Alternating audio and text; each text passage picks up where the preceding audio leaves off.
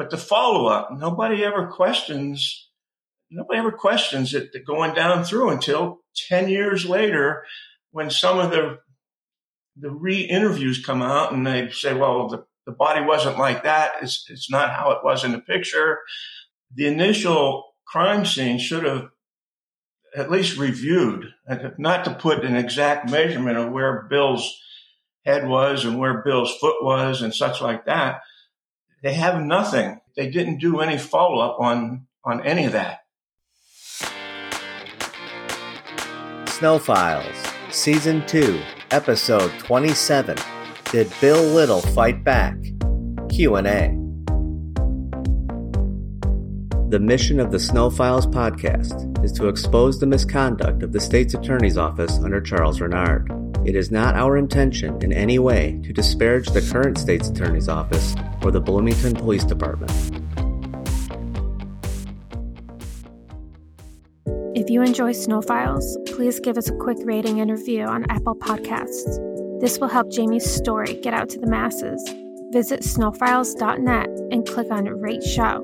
And while you're there, leave us a voicemail that may be used on the show and check out our cool Snow Files merch.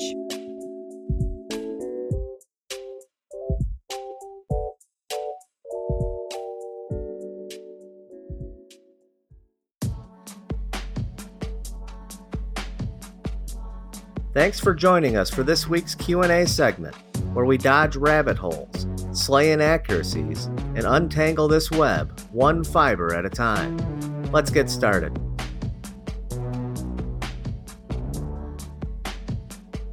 Welcome to Snow Files, Episode 27, Did Bill Little Fight Back? Q&A. This week we have a special guest, Ray Wilson. Ray Wilson was a former chief of police in the New Jersey area. He has been working on the case. I don't know. I've been working on it for 11 years. I think you came in only 2 years after me, right?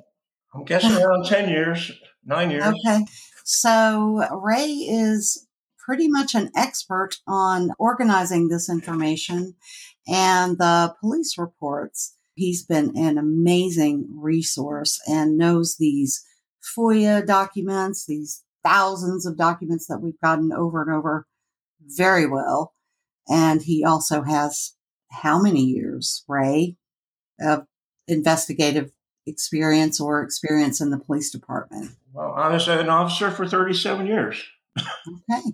And he's really good at reading those reports from the perspective of a police officer. So it's wonderful that he's been able to catch a lot of the things that we don't really see. Thanks so much, Ray, for joining us. And we'll be seeing Ray a lot during this season because he knows those reports so well.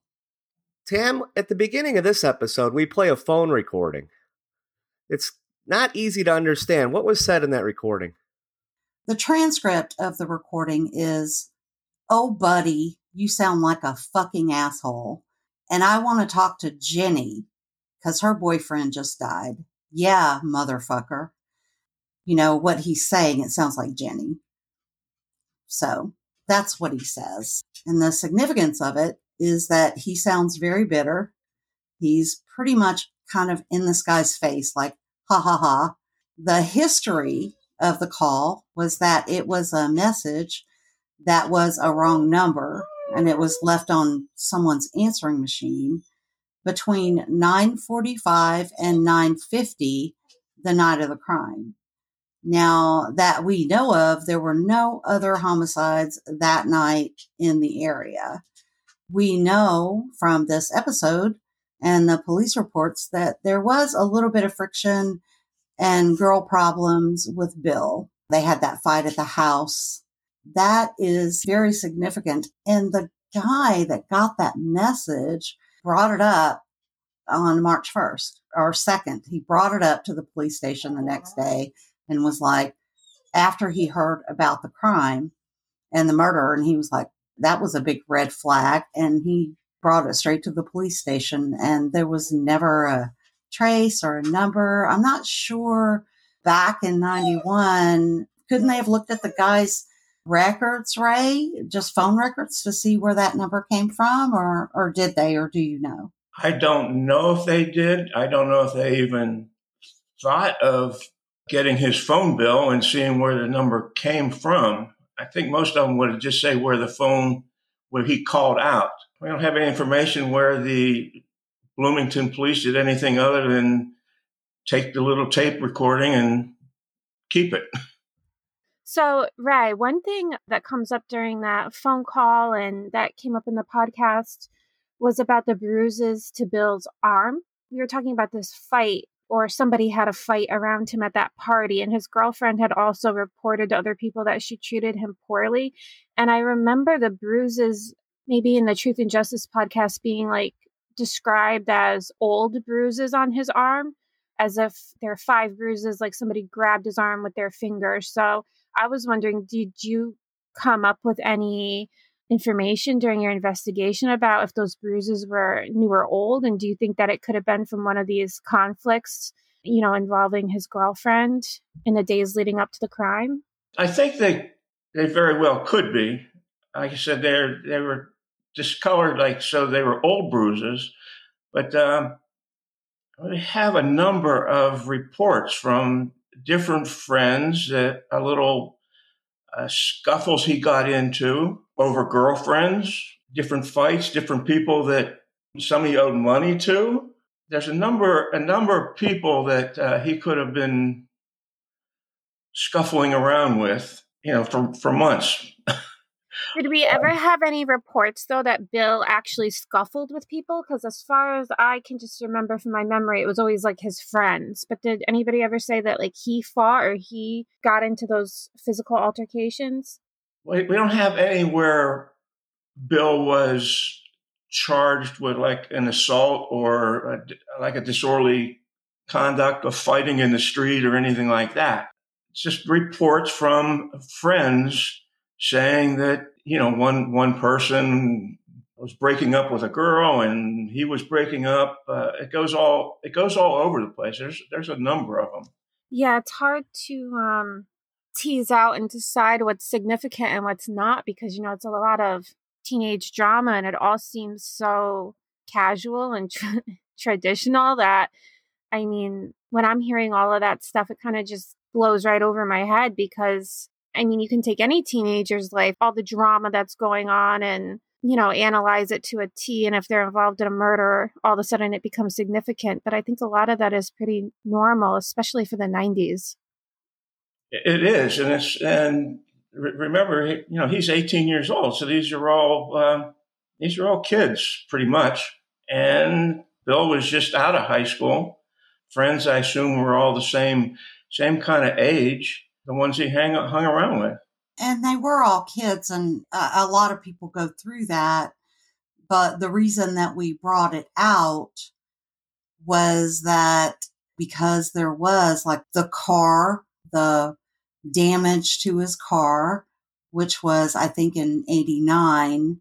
That was earlier, but there was an element of violence in those scuffles. It wasn't just talk and whatever. There was a lot of talk, but you're right, Leslie, it's so hard to discern what's significant and what isn't. But when we couple that with the real trouble that he was involved in with the police reports, then, you have to stop and think about that. And then also with that message that was left in it, it could have been random, but it's really hard to believe that it was. And as far as the bruises on his arms, there's no other notations about that. So there's no way for us to say the age of those bruises. That's it. They just have that one note about it, and that's it. We've not seen them. We've not seen pictures of them. We don't know. It takes an expert to analyze wounds, and apparently that wasn't done either that we know of. So those are just things that it's circumstantial evidence, but, so was Jamie's trial and conviction. So we have to look at everything to be able to figure out, or, at least take a look at what was going on with him during that time. We were just talking about the bruises on his arms, but when we looked at the physical evidence collected from the scene of the crime that best indicates a struggle, it's the knocked over stool and the bruise on Bill's forehead.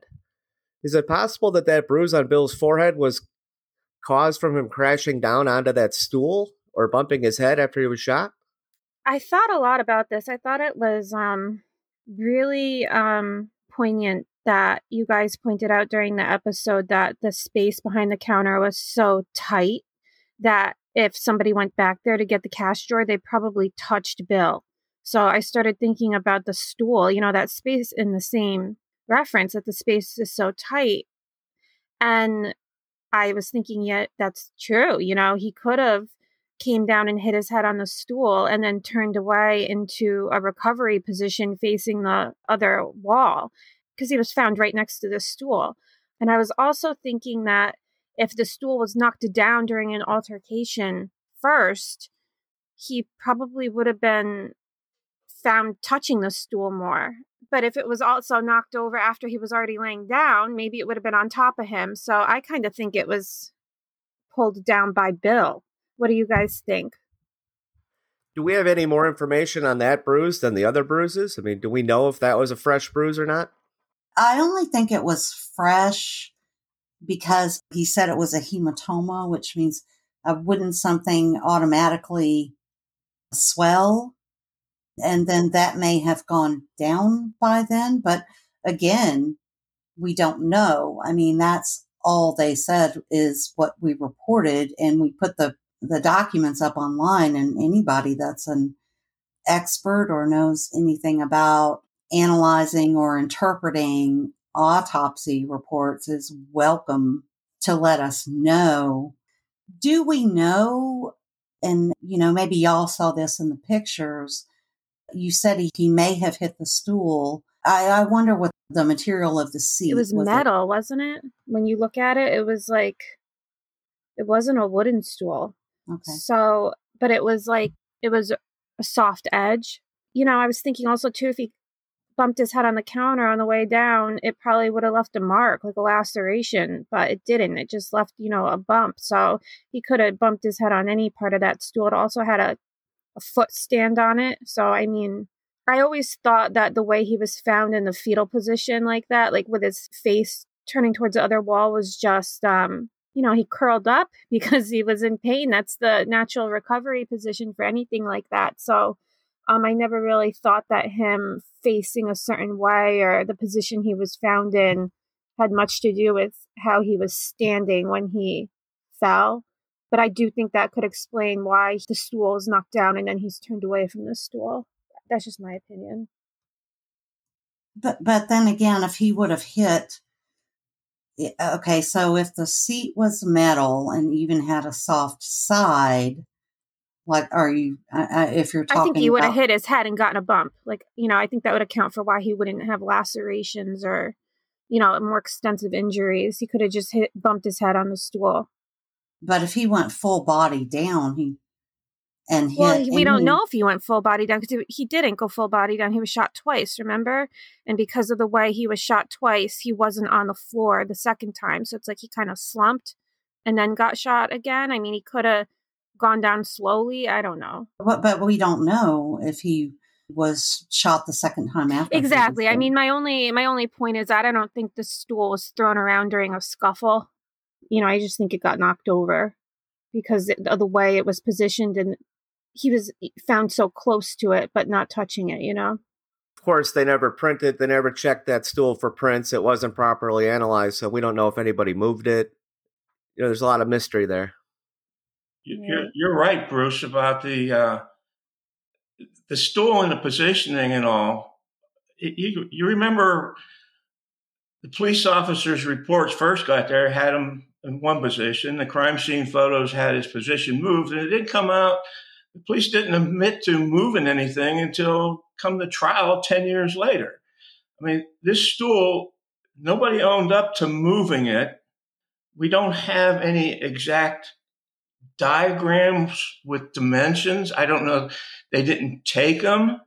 the stool is kind of would have fallen over. If we don't know where it was when it started out. The stool kind of falls into like these little cubbies that are under. It's partially under the counter where it ended up.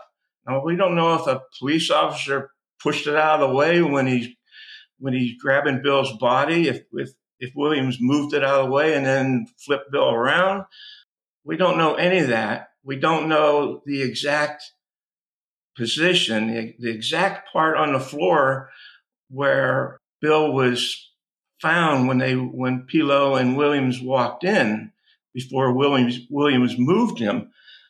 Remember, the alarm button is up underneath the counter there. So I don't know if Bill was reaching for the alarm and it fell over. He's been shot and reaching for the alarm. That kind of all goes to the timing on that tape and stuff of the cash door being opened up and then the alarm going off a minute later. There are so many questions with the way the crime scene was investigated that we just don't know. And it's all a lot of guessing on our part. Right. And now that you mentioned that the stool was shoved in the cubby, I just pulled up the picture and it is like it's not a fallen stool. Like somebody picked it up and shoved the entire seat into the shelf under the register. And the only thing that's sticking out by where Bill's head would have been are the feet and the footstool part of it. So somebody shoved it in there. So that kind of changes everything. I mean, it could have been shoved in there by the perpetrator, could have been shoved in there by Williams when he was trying to get to Bill. I remember the picture. I don't have it in front of me, but I always thought it could have been knocked over and just fall perfectly into that little opening there. And just, I mean, I think it would reach. It would tip over and go in there. But I don't know because it has a back on it. I'm looking at it. It has a backrest on it. So it's like, I don't know if it could have fallen in there. It wasn't just a stool. Right. So like I said, there's so much that we don't know. I mean, I've seen crime scene pictures where positions are triangulated so that you could always go and reconstruct exactly where things were found and all. And the follow-up, I understand Williams moving the body to do first aid or do life-saving measures. I understand him doing that. That's nothing wrong with that. But the follow-up, nobody ever questions it going down through until 10 years later when some of the re-interviews come out and they say, well, the body wasn't like that. It's not how it was in the picture. The initial crime scene should have at least reviewed, not to put an exact measurement of where Bill's head was and where Bill's foot was and such like that. They have nothing. They didn't do any follow-up on any of that. When it comes to trying to figure out if there was a struggle, I think that the no sales on the cash register show a lot more to that than the stool. I think the stool is a mystery. We can speculate on it, but I don't really think we can come up with any definitive conclusions on that stool. Exactly. Sam, we went over the timeline of the crime scene in this episode really distinctly. There have been some other alternative theories over the years that Gutierrez was never actually there to see the perpetrator. Can we be clear one more time what the stance of Jamie's defense team is for listeners on the Gutierrez matter? We believe that Gutierrez was indeed there right before the crime because that was his first police report and that was his story the whole time. All of those years. His story was that he was pumping gas. He looked in while he was pumping gas and saw the attendant arguing with someone. Now, he lived in the neighborhood. He was a frequent customer and had been in there, and he said that Bill was always friendly. But this time, when he went in to pay for gas, Bill did not speak to him like he normally did. He wasn't friendly. He wasn't chatty. He wasn't making small talk. And that when he handed him the money, he had gotten $3 worth of gas it was like $2 bills and 4 quarters or something like that. And Bill's hands were shaking so badly that he dropped the change, and that the guy that was standing next to him kind of turned away, but had also lit a cigarette during that time. And then he left and went home. And then he said that he heard about the shooting. He said when he walked in the house, he looked at the clock and it was 8:12. And a little bit later on, he saw, an alert on TV saying that there was a shooting. And then he went back to the scene to tell police that he saw Bill in there arguing with someone. Now, as we know from our previous episodes, a lot changes over the years, right? In 1999, when they interviewed Gutierrez, all of a sudden his story changed, and it wasn't abruptly. He was kind of led. Barkas is like, well, there was a gas purchase for $3 at 7 p.m. Could you have been there at 7? Is that possible? Well, it's possible. I was there at 7, which turned into I went there, and instead of going straight home, he says in 1999 that he went, it's just a crazy story. He went to his friend's house who got a pool table, and, he went to shoot pool, and he was there shooting pool for like an hour and a half or whatever that convenient increment is between 7 and 8. So they made it sound like he saw somebody in there arguing with him at 7 and then left. And then on his way home, he saw the police tape and stopped, which is completely opposite of the story he said in the beginning. And you have to look at what people say at the time of the crime. He went back there, they took a police report, and that's what he said. The night of the crime, he said, I was here, and then I went home and I looked at the clock and it was 8:12. I mean, that doesn't even, all of a sudden there's a whole hour span between that. So they could account for that gas purchase for $3 at 7. We believe if there was a gas purchase for $3 at 6 o'clock, he would have been led to say, well, I was there at 6 and then I spent 2 hours, at my friend's house across town. So that's the issue with Gutierrez. We strongly believe that that person that was in there was the one that committed the robbery. Why would Bill ring up a $3 gas purchase? If a crime was being committed at that time, why would he even bother to ring it up? The other thing, Tam, with the whole $3 thing is, didn't at 8:06 we said that it was like a $4 and change ring up? Well, we know that there was a gas differential. Oh, of $4 and something cents. Okay. Right. So what happened years later was Gutierrez was in jail and he told somebody he got free gas that night. It was like bragging about it. And I was thinking maybe he slipped Bill $3 and thought and then was like all happy and proud of himself that he took advantage of a situation where the clerk wasn't paying attention. He got $1.46 for free. I mean, that kind of lines up.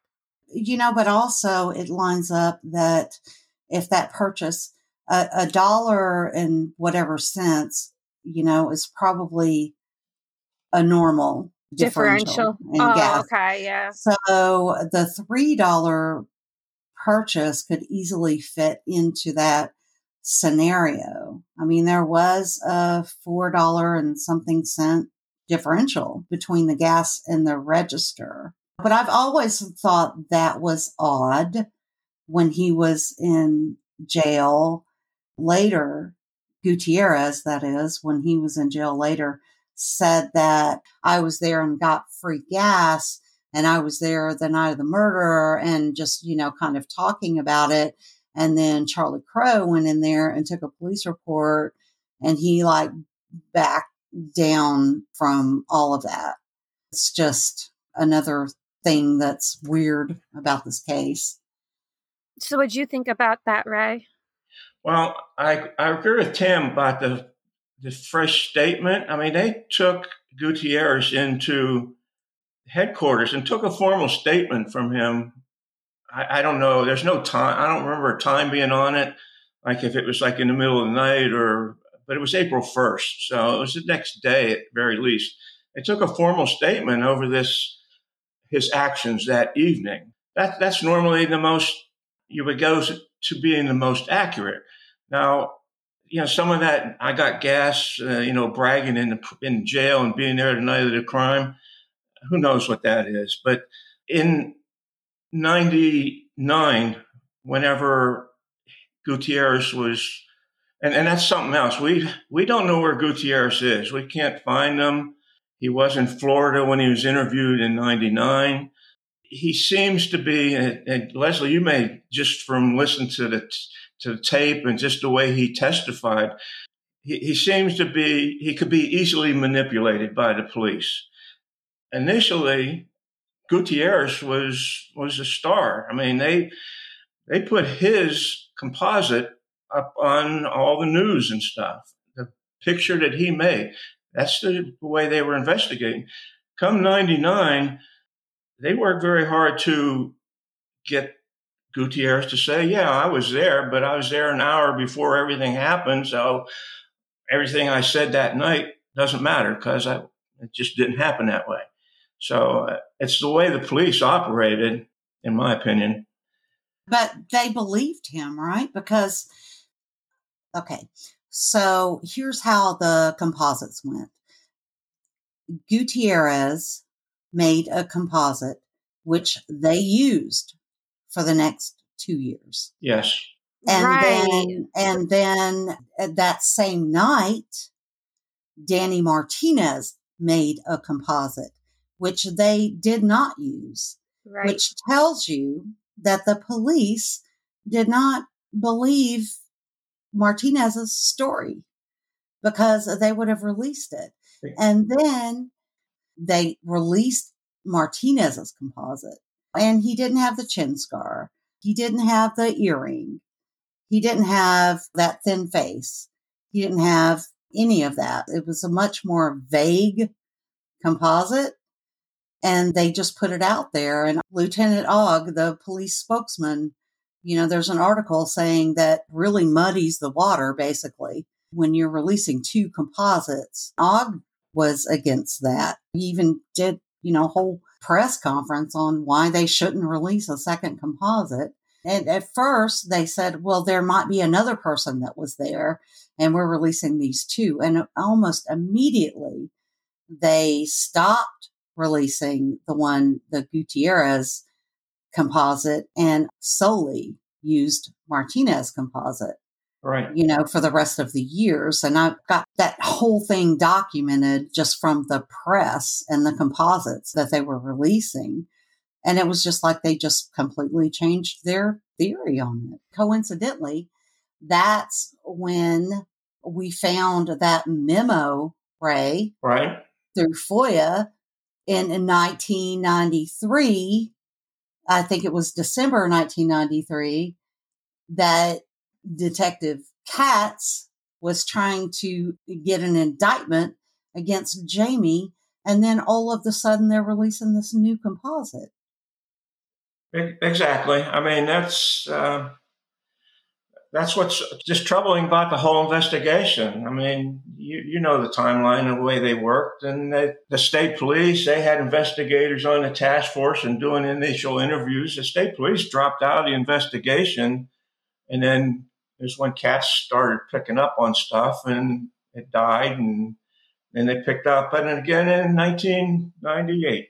Well, the other thing is they never identified the person in Gutierrez's composite, and that's what they do now in murder cases and crimes. Is the one that's really big in the news right now is the Delphi murders, and they had multiple mug shots of the guy who is like, down the bridge girls who killed the two preteens on the bridge, and they were able to identify who was coming in and out of that park to eliminate people as if, oh, this was just a regular passerby or this was a potential suspect. So if he really was there at 7 o'clock and that man was there and they have all these, it was a holiday and they have the register tapes and everything to match, it should have been pretty easy to find out who that was or get somebody to come forward and say it was them, but they never did. Exactly. I mean, there's a lot of other entries on that tape, different sales and stuff that, as far as I know, they never tried tracking down anybody else being in that store at that night, other than one guy at the very end, the guy that testified in court that he was probably one of those last sales on the tape. So to circle back to the no sale issue, I think we put this out very clearly, but another argument for the struggle is that, I mean, you don't know who's doing it, right? So there's a no sale and then it's shut because it has to be shut before you can register another no sale. So that's the issue, that the no sale button was pushed 3 times. The first time there was an increment, I think, of 6 minutes, and I'm just doing this from memory. No sale, and then 6 minutes later, another no sale. Now, you don't know if the door was shut immediately or later or what. That's a big deal. I remember back in 91 running a register, and you were accountable for no sales. When they run what they call a Z tape, that's, the end of it, and it shows the no sales, you have to say why you opened that register. And for that to happen 3 times in a row is weird for someone who's trying to keep their job, because they're going to have to explain that. The fact that there was a no sale and then 6 minutes and then a no sale and then a little bit more time and then a final no sale tells me that if somebody was sitting there, and 1 minute after the last no sale, the alarm was pushed. So that tells me there's some type of struggle going on there. Now, if that's the case, then would Bill Little be arguing with and pushing a drawer with some stranger who was, had a gun in his face? Or could it have been somebody that he knew and he was like, no, man, that's the no sale issue that you were talking about. That's significant in the argument for a struggle. What do y'all think? For me, that's the most significant evidence we have that there was a struggle, because it doesn't make any sense. I worked at a cash register, same thing in the 90s. And, I know about the Z tapes and all that. And if you wanted to keep your job, you didn't hit that button. It was just the only thing they had to keep their employees in line. So there's no way he was just sitting there playing with that register. And just the time frame looks like it shows that there was an argument going on. And that last time that no sale was hit is when the drawer was taken out. What is your take on it, Ray? The only thing that troubles me about the whole, I agree, maybe somebody that he knew was in there and open it, close it, don't take the money, give me more money, that kind of a deal. But I'm probably most troubled by the last no sale going off, and then a minute later, the alarm kicking in.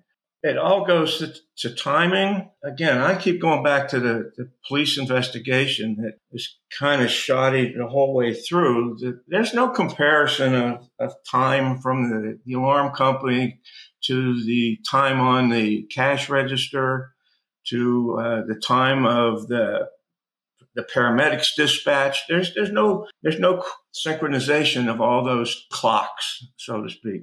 From where they say Bill landed or where Bill was first found, I don't think Bill could reach if he was on the floor, he could not reach that alarm button. So did he open the thing, hit the alarm, and then get shot? It's all just it's all guesswork at this stage of the game. And did he was he the one that hit the alarm button? Yeah, I right. mean, that's another question because they never fingerprinted the alarm button. So That we don't crosses. even know. I mean, there are so many questions and so many scenarios. One theory that was brought up that I found very interesting, and again, Ray, you might have experience in this, was that somebody came in and they were casing the place. So did they come in and be like, hey, I need change for this? And that's why the no sale was hit. Very, very well could be. And then his buddy or her buddy came in and said, I need, this cause for opening the drawer. Again, it's speculation, but the point is test the clothes, test the DNA. We have this technology now that could help us unravel this puzzle and figure it out because we don't know. And it was an improper investigation that he was convicted on and crappy investigation. And those questions need to be answered. Ray, you did some extensive research on the gas station burglaries that Bill and his friends were accused of being involved in. Can you break down what was going on with those burglaries? And do you think that Bill was involved? The burglary that you're referring to is there was and I'm not from Illinois, so I'm not sure where Bloomington and Leroy, Illinois are. They're obviously in the same county, but I don't know the distance. But from one of the reports out of Little's investigation, we found a mention that his name came up for these burglary in Leroy. Now, it looks like Bill worked at a Sunoco station there with another kid, and he was suspect in a burglary of that gas station. He was questioned back, I want to say August or September of 1990 is when this burglary occurred. Now, we're talking different agencies, different departments. Bottom line, when we tried getting reports from about the Sunoco station and how he was questioned, it said he was questioned in it. All those reports have been thrown away. They're beyond the retention period for that type of crime for Leroy Police. Leroy Police they don't have to keep it. So they didn't keep the reports. And when we tried getting them 20 years later, they definitely don't have them. That's a roadblock we hit kind of regularly with this whole process. I mean, obviously he was questioned. They say it's in a county sheriff's report that Bill was questioned about a burglary of the gas station. I think it was like $700 was taken in that one, though. But there's where it dead ends. It goes no further. We can't find other reports. I think Leroy seemed like a little police department that some of the reports that we do have from there come out under the signature of the police chief. The police chief is out doing the investigation on burglaries and stuff like that. That's the Molly's Tavern. He's the initial report on that one. But it's a dead end. I mean, it's obvious. His name is there. The police interviewed him. He was involved some way, but we don't know to what extent. So, Ray, you're saying that he was questioned in it, but in the report, the ISP investigative report says that he was a suspect. Well, he was a suspect in question. I mean, he's that strong of a suspect that he was brought in and interviewed. What's your involvement here? He was a suspect along with, I forget the other kid's name. They were both employees there, and they were both suspect of doing it. But he either went nowhere, or if he was arrested for it, he was a juvenile at the time, so he wouldn't get juvenile records. Okay, so then to look at in that same report, it also states that the person that was with him was also a suspect in the Molly's Tavern robberies. Right. where, and to me, when I look at this, there's a common thread. Him and his friend are working at Sunoco, and $700 cash comes up missing. And then at Molly's Tavern, the main person, or one of the people that was actually indicted for robbery, there were multiple robberies at Molly's Tavern, was her father was a janitor and part-time bartender. She had admitted that she took the keys and that they stole all the stuff. There were like 7 people, involved in that. And then it was her and another girl who knew Bill Little. That just seems like a common thread as far as you have an inside person doing a crime. Right. Which is just kind of coincidental, maybe? Right. Just to kind of put it in order, the first report about Molly's coming up come from Bill's mother and sister and father. That's where we talked about Molly's and the pool hall where Bill played around in Leroy. That come from Bill's mother. And as we follow through, then we find the report from McLean County Sheriff's investigators that did the Molly's investigation. And that's where it jumps over to, okay, Bill's name comes up with this Sunoco burglary. And that's how we build through to get the connection with Bill was actually a suspect in the Sunoco. His name come up by other people that were involved in Molly's, and Molly's comes into it because that's where Bill hung out and got kicked out of because he was there gambling. And that's all the connection, all kind of going back to there was a possible struggle of somebody coming to pick up a debt that Bill may have owed. We don't know that. Somebody coming because Bill's going to squeal on somebody else that he's involved with. We don't know any of that stuff. And there's the Bloomington Police Department never follows through interviewing all these other individuals, getting a solid statement from them of yes, this is the direction it was going. They just don't follow up on it. Exactly. Leslie, I think you've always thought this was a robbery gone wrong. I know you did some research to compare Bill's case to other violent robberies. What did you find? Did it change your mind? I did find this study that, to me, it seemed like almost biblical, the way that it described the similarities between robberies gone wrong that end in severe injury. So it was done by the DOJ in January of 1999, and it used a bunch of data from the early 90s, late 80s, early 90s, and combined it all together. And it was a multi-state study, and it's called Multi-State Study of Convenience Store Robberies.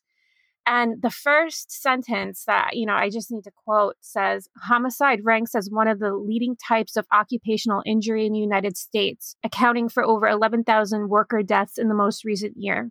In the period of 1980 to 1989, the rate of employee homicide was reported as 8 per 100,000, with 75% of these homicides resulting from gunshots. After taxicabs, convenience stores have the highest prevalence of workplace homicide and also have very high rates of robberies. So they did a bunch of literature reviews to study how these states were analyzing all of their crime and coming up with ways to prevent it and combat it. And they found that these stores are being robbed mostly because they're easily accessible in cities and have cash on hand. So for quick funds for people, which, we all obviously know that. But they came up with very specific stuff. The first study found that you could reduce crime and reduce robbery at these places by placing signs that you have a low amount of cash on store in the hand. You can move a drop box to make it more conspicuous. Like we saw in the Clark station, it was on the floor. You can improve lighting in the parking lot, which we heard from police officers and everybody in the state trying to come up with all these different ways Jamie could have been there. They said it was bad lighting. So they're saying, you need better lighting. You have to keep the store clean, enhance employee alertness, and greet every person who comes in. A second study found that if you increase your reliance on cameras as opposed to these other techniques, that's not effective either. So cameras didn't help to deter. Another study found that the number of clerks had the largest deterrent effect. So if you had more than 2 clerks on duty, there was a very low robbery rate. And if your other businesses nearby were closing at midnight too, or 24 hours, open for 24 hours, that also reduced the robbery rate, which the Clark station didn't have any others nearby. And another study found that stores that provided a gas service in the parking lot tended to have more business and fewer unguarded chances for a robber to go into the store. But in areas that didn't have that, there would be more increased robberies because people couldn't identify the person. So, the Clark station did have gas, but maybe because it was a holiday, there were less people there and made it more opportune. I don't know. So there was also really important too is conflicting info on cash register placement was gathered from all these studies. One found that if you had a register in plain view from the outside of the store, right in the center, it was less likely to be robbed. Another found that if you had the register concealed, it was less likely to be robbed. Or if you had it, moved to the left of the door, it was less likely to be robbed. So I think that all goes against what we found in the Clark station because it was moved to right to the side of the entrance. It was visible from the outside of the store, maybe not the drawer itself, but, we heard Officer Pilo say he could see Bill checking people in and out. It does seem like that should have been a deterrent. So the study was also really important for us to analyze because they interviewed the victims and the offenders to get even more information on what happens during these crimes. And they found that a majority of the victims said they worked in the convenience store for 2 years or less, and only 25% had worked there for more than 4 years. 28% of the people who were robbed had injuries, and 68% of the injuries had trauma to the head, just like with Bill. In contrast to Bill, most of them occurred in the late at night or early in the morning. Employees reported that the self-protection they had on hand was primarily an alarm system, like with Bill, and only 12% of them had a gun. And half of them indicated they used the alarm or a weapon during the robbery. Of those people who were actually injured, 65% of them said that there was nothing they could have done to prevent it. Nobody could have done anything to prevent it. They had no training on how to interact with the robber. They only had training on how to operate the alarm. And I think that's kind of what we saw with Bill and why, we are all thinking there might have been a confrontation. And, he did tell his family he was going to confront people. So obviously he had no training, but he did know how to activate the alarm. So when the offenders were interviewed after they were apprehended, 87% of the time they used a weapon that was a gun. But most of the time, at 71% of the time, they only displayed it and they never injured the clerk with it. Interestingly, 83% of these people were incarcerated for drugs or drinking problems, but only half of them said they were high the night of the robbery. 64% said they planned it in 6 hours or less, and 73% didn't even consider another store. So there was very poor planning. They did admit that things that would have influenced their decision to pick a store were the proximity to the highways, the number of clerks in the store, the type of security system, or if they had any guards, where the police station was located, if police were driving by, the number of customers in the store, and the number of people outside the store. For the crime details, this was kind of jarring to read this. It almost sounded like it was about somebody who robbed the Clark station. So I wanted to read this part to you guys word for word. It said 77% who answered these questions, these are the offenders, reported that they did not initially use force. When force was used, it was used after the response of the clerk or customers, prompting the offender to determine that, in their judgment, force was required at that point. The majority of offenders reported that the monetary return from the robbery was $200 or less. After leaving the store, the offenders report that they either went home or to work, went to a nearby public place, most usually a bar, or they stayed in the general area of the store. Only 23% stayed. Most of them went to work. The majority of the offenders reported that they went to and left the store by car. Over half of the offenders indicated they were arrested the same day or the next day. For those who were arrested, the primary basis for the apprehension was that they were identified by someone who was at the scene, who knew them, or was able to place them in a job or location. 24% were arrested as a result of police investigation of the incident, usually very shortly after the incident itself. When asked why they committed the crime, the offenders indicated that the reason was for money and money for drugs in 72% of the cases. As might be expected, when offenders were asked what they thought their probability of apprehension was before they committed the crime, on a scale from 0 to 10, 56% indicated the chance was 0, and 78% indicated the chance was 4 or less. To me, that just sounded like, that's an entire wrap-up of who this perpetrator is right then and there. That was all so similar to everything we saw in the Clark station. So when those offenders were asked what could have prevented them from doing these crimes, 72% of them said the following, that if there were guards there, they wouldn't have done it. If the police station was close, they wouldn't have done it. If they saw police in the area, they wouldn't have done it. And if there were more than one person inside or outside the store, they wouldn't have done it. The study wrapped up this and concluded that 57% of the time, clerks have no training on what to do after the crime occurs. And probably because the turnover rate is so high, it's very hard to train all these people who are working there. And the DOJ concluded that there needs to be a really heavy emphasis on police security and other deterrents, and not only relying on environmental stuff like having cameras or where you place the cash register or the drop box, that there needs to be improved policing in the area. So what'd you guys think of that? I mean, that didn't change my mind. If anything, that reinforced what I thought, that this was some kind of robbery gone bad. A couple of things that struck me. First of all, the head wounds. Why were there such a high number of head wounds? Are people just walking in and just whacking people on the head? They said they all brought a gun. Most of them brought a gun. And then only a quarter of the time somebody was injured, but most of the time it was a head wound. So I guess they're hitting them in the head with the gun, or they don't want to use the gun, so they're fist fighting. There's a confrontation because of the way the clerk is responding.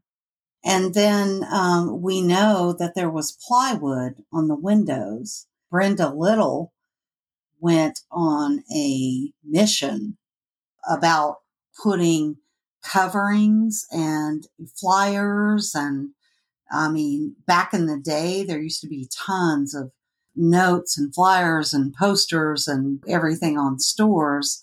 And she really stepped up and was like, we don't need to be putting covering over these windows because people need to be visible. And the last thing that you said, it was Easter Sunday. And I know Gloria Luna said it was really slow. And that it was a neighborhood gas station. So there wasn't traffic on the highways coming off the interstate. It was a neighborhood gas station, and most people were sleepy on Easter Sunday. Those are the three things that really stood out. Wow. Also, the $200 or less, and 73% of the time it was because they wanted drug money. And then the thing they were talking about too with the safe and the drop safe. I mean, they did have one there right in the floor, and right. I mean, it was just all paralleled it so well. I felt like we had a profile of the offender right then and there, and they had this information. This was published in 1999, so why was this not used? I mean, why Frank Pitzel could have read what I just read during Jamie's trial. So it was like the perfect storm. What'd you think about it, right? Because I know you were a police officer back when they were doing all this research. Well, I'm thinking when you just said that it's stuff that Frank Pissel should have hit on. I mean, that just he missed so much. It's just crazy. I'd be curious to compare some of the other robberies that were going on at the same time as in 1991. There was the task force out there. There's several taverns. There's other gas stations. There's the bus station. All these other jobs that were going on to just kind of compare. And I don't think we don't have a whole lot of notes that we found. We've got detectives' notes somewhere in some of the FOIAs. Every FOIA comes a little bit different. We have other reports, but I don't ever remember seeing anything come down that says what happened in Clark Station number 1 was the same thing that happened in Clark Station number 2. It was the same thing that happened with the bus station. They never really put down any big compare notes within that task force that they had. So yeah, it was screwed up, I think, from the start. Now, Bruce, you had asked me if I had changed my mind. I didn't change my mind that I thought it was a robbery, but I changed my mind about the scuffle. I mean, because I always thought that, it was just a robbery gone bad and something happened and he got shot from across the counter. But the data here the facts don't lie. I mean, they interviewed the victims, they interviewed the offenders, and they compared this across multiple states, and everybody agreed that the only time it went bad was when the clerk responded poorly, and the clerks all admitted that they had no training. So I don't know if it was a physical scuffle or whatever, but I do think that something happened, like some kind of conflict. He didn't just press the silent alarm and cooperate. That's what I changed my mind about. I mean, we have enough reports and enough friends saying that Bill would not cooperate with anybody trying to rob him. Yeah, he had made that clear to family, correct? To family, friends. He wanted friends to be with him that night, kind of like he thought something was going to happen. I don't know. That's significant as well, that he wanted somebody else to be in the station with him, as if he knew that somebody was coming to get him. That's why I don't think it was a random robbery, like somebody from out of town driving by and here's a gas station it's dark, let's go in and rob it. I think when it's finally done and over with and somebody would come forward, I believe it would be somebody that Bill knew, some connection, good or bad, friend or foe, but it's somebody that Bill knew. So we don't know if it was somebody coming to collect the debt or if it was an argument, but with all of your extensive police career work and all the work you've done in your career, you think that it was an acquaintance of Bill's? I think in the end it'll come be maybe not necessarily a friend, but somebody he knew, somebody he had some kind of a connection with, and that's what it will end up being. Whether it's somebody that didn't like him, somebody that he owed money to, somebody that partied with him, and somebody that ticked off a girlfriend with him, somebody that maybe did drugs, somebody, like I said, somebody he owed money to. It all comes back to the frustration of the poor police work as well, because at the time, if all the proper investigative work was done, they probably could have made a connection. At the time, yes. I mean, we come across with all this information about gambling and other incidents that he was involved with, but there's no follow-up reports on any of this stuff. And it's a shame how they cleared leads and stuff that they did receive. This information was out there to them in 1991. And the sad part is, even in 1999, Katz and Barks did not pursue these.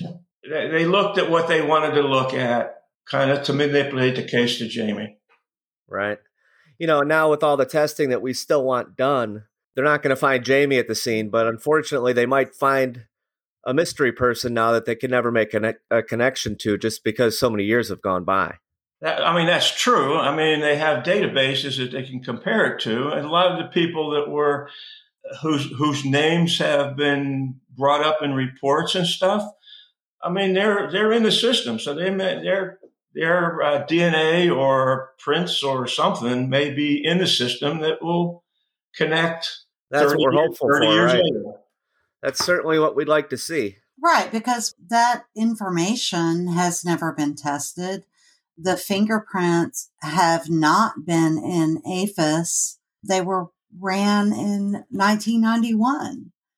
So it could be somebody fucking sitting right next to Jamie right now who did that crime and has a history of violent robberies, armed robberies. Right. We don't know.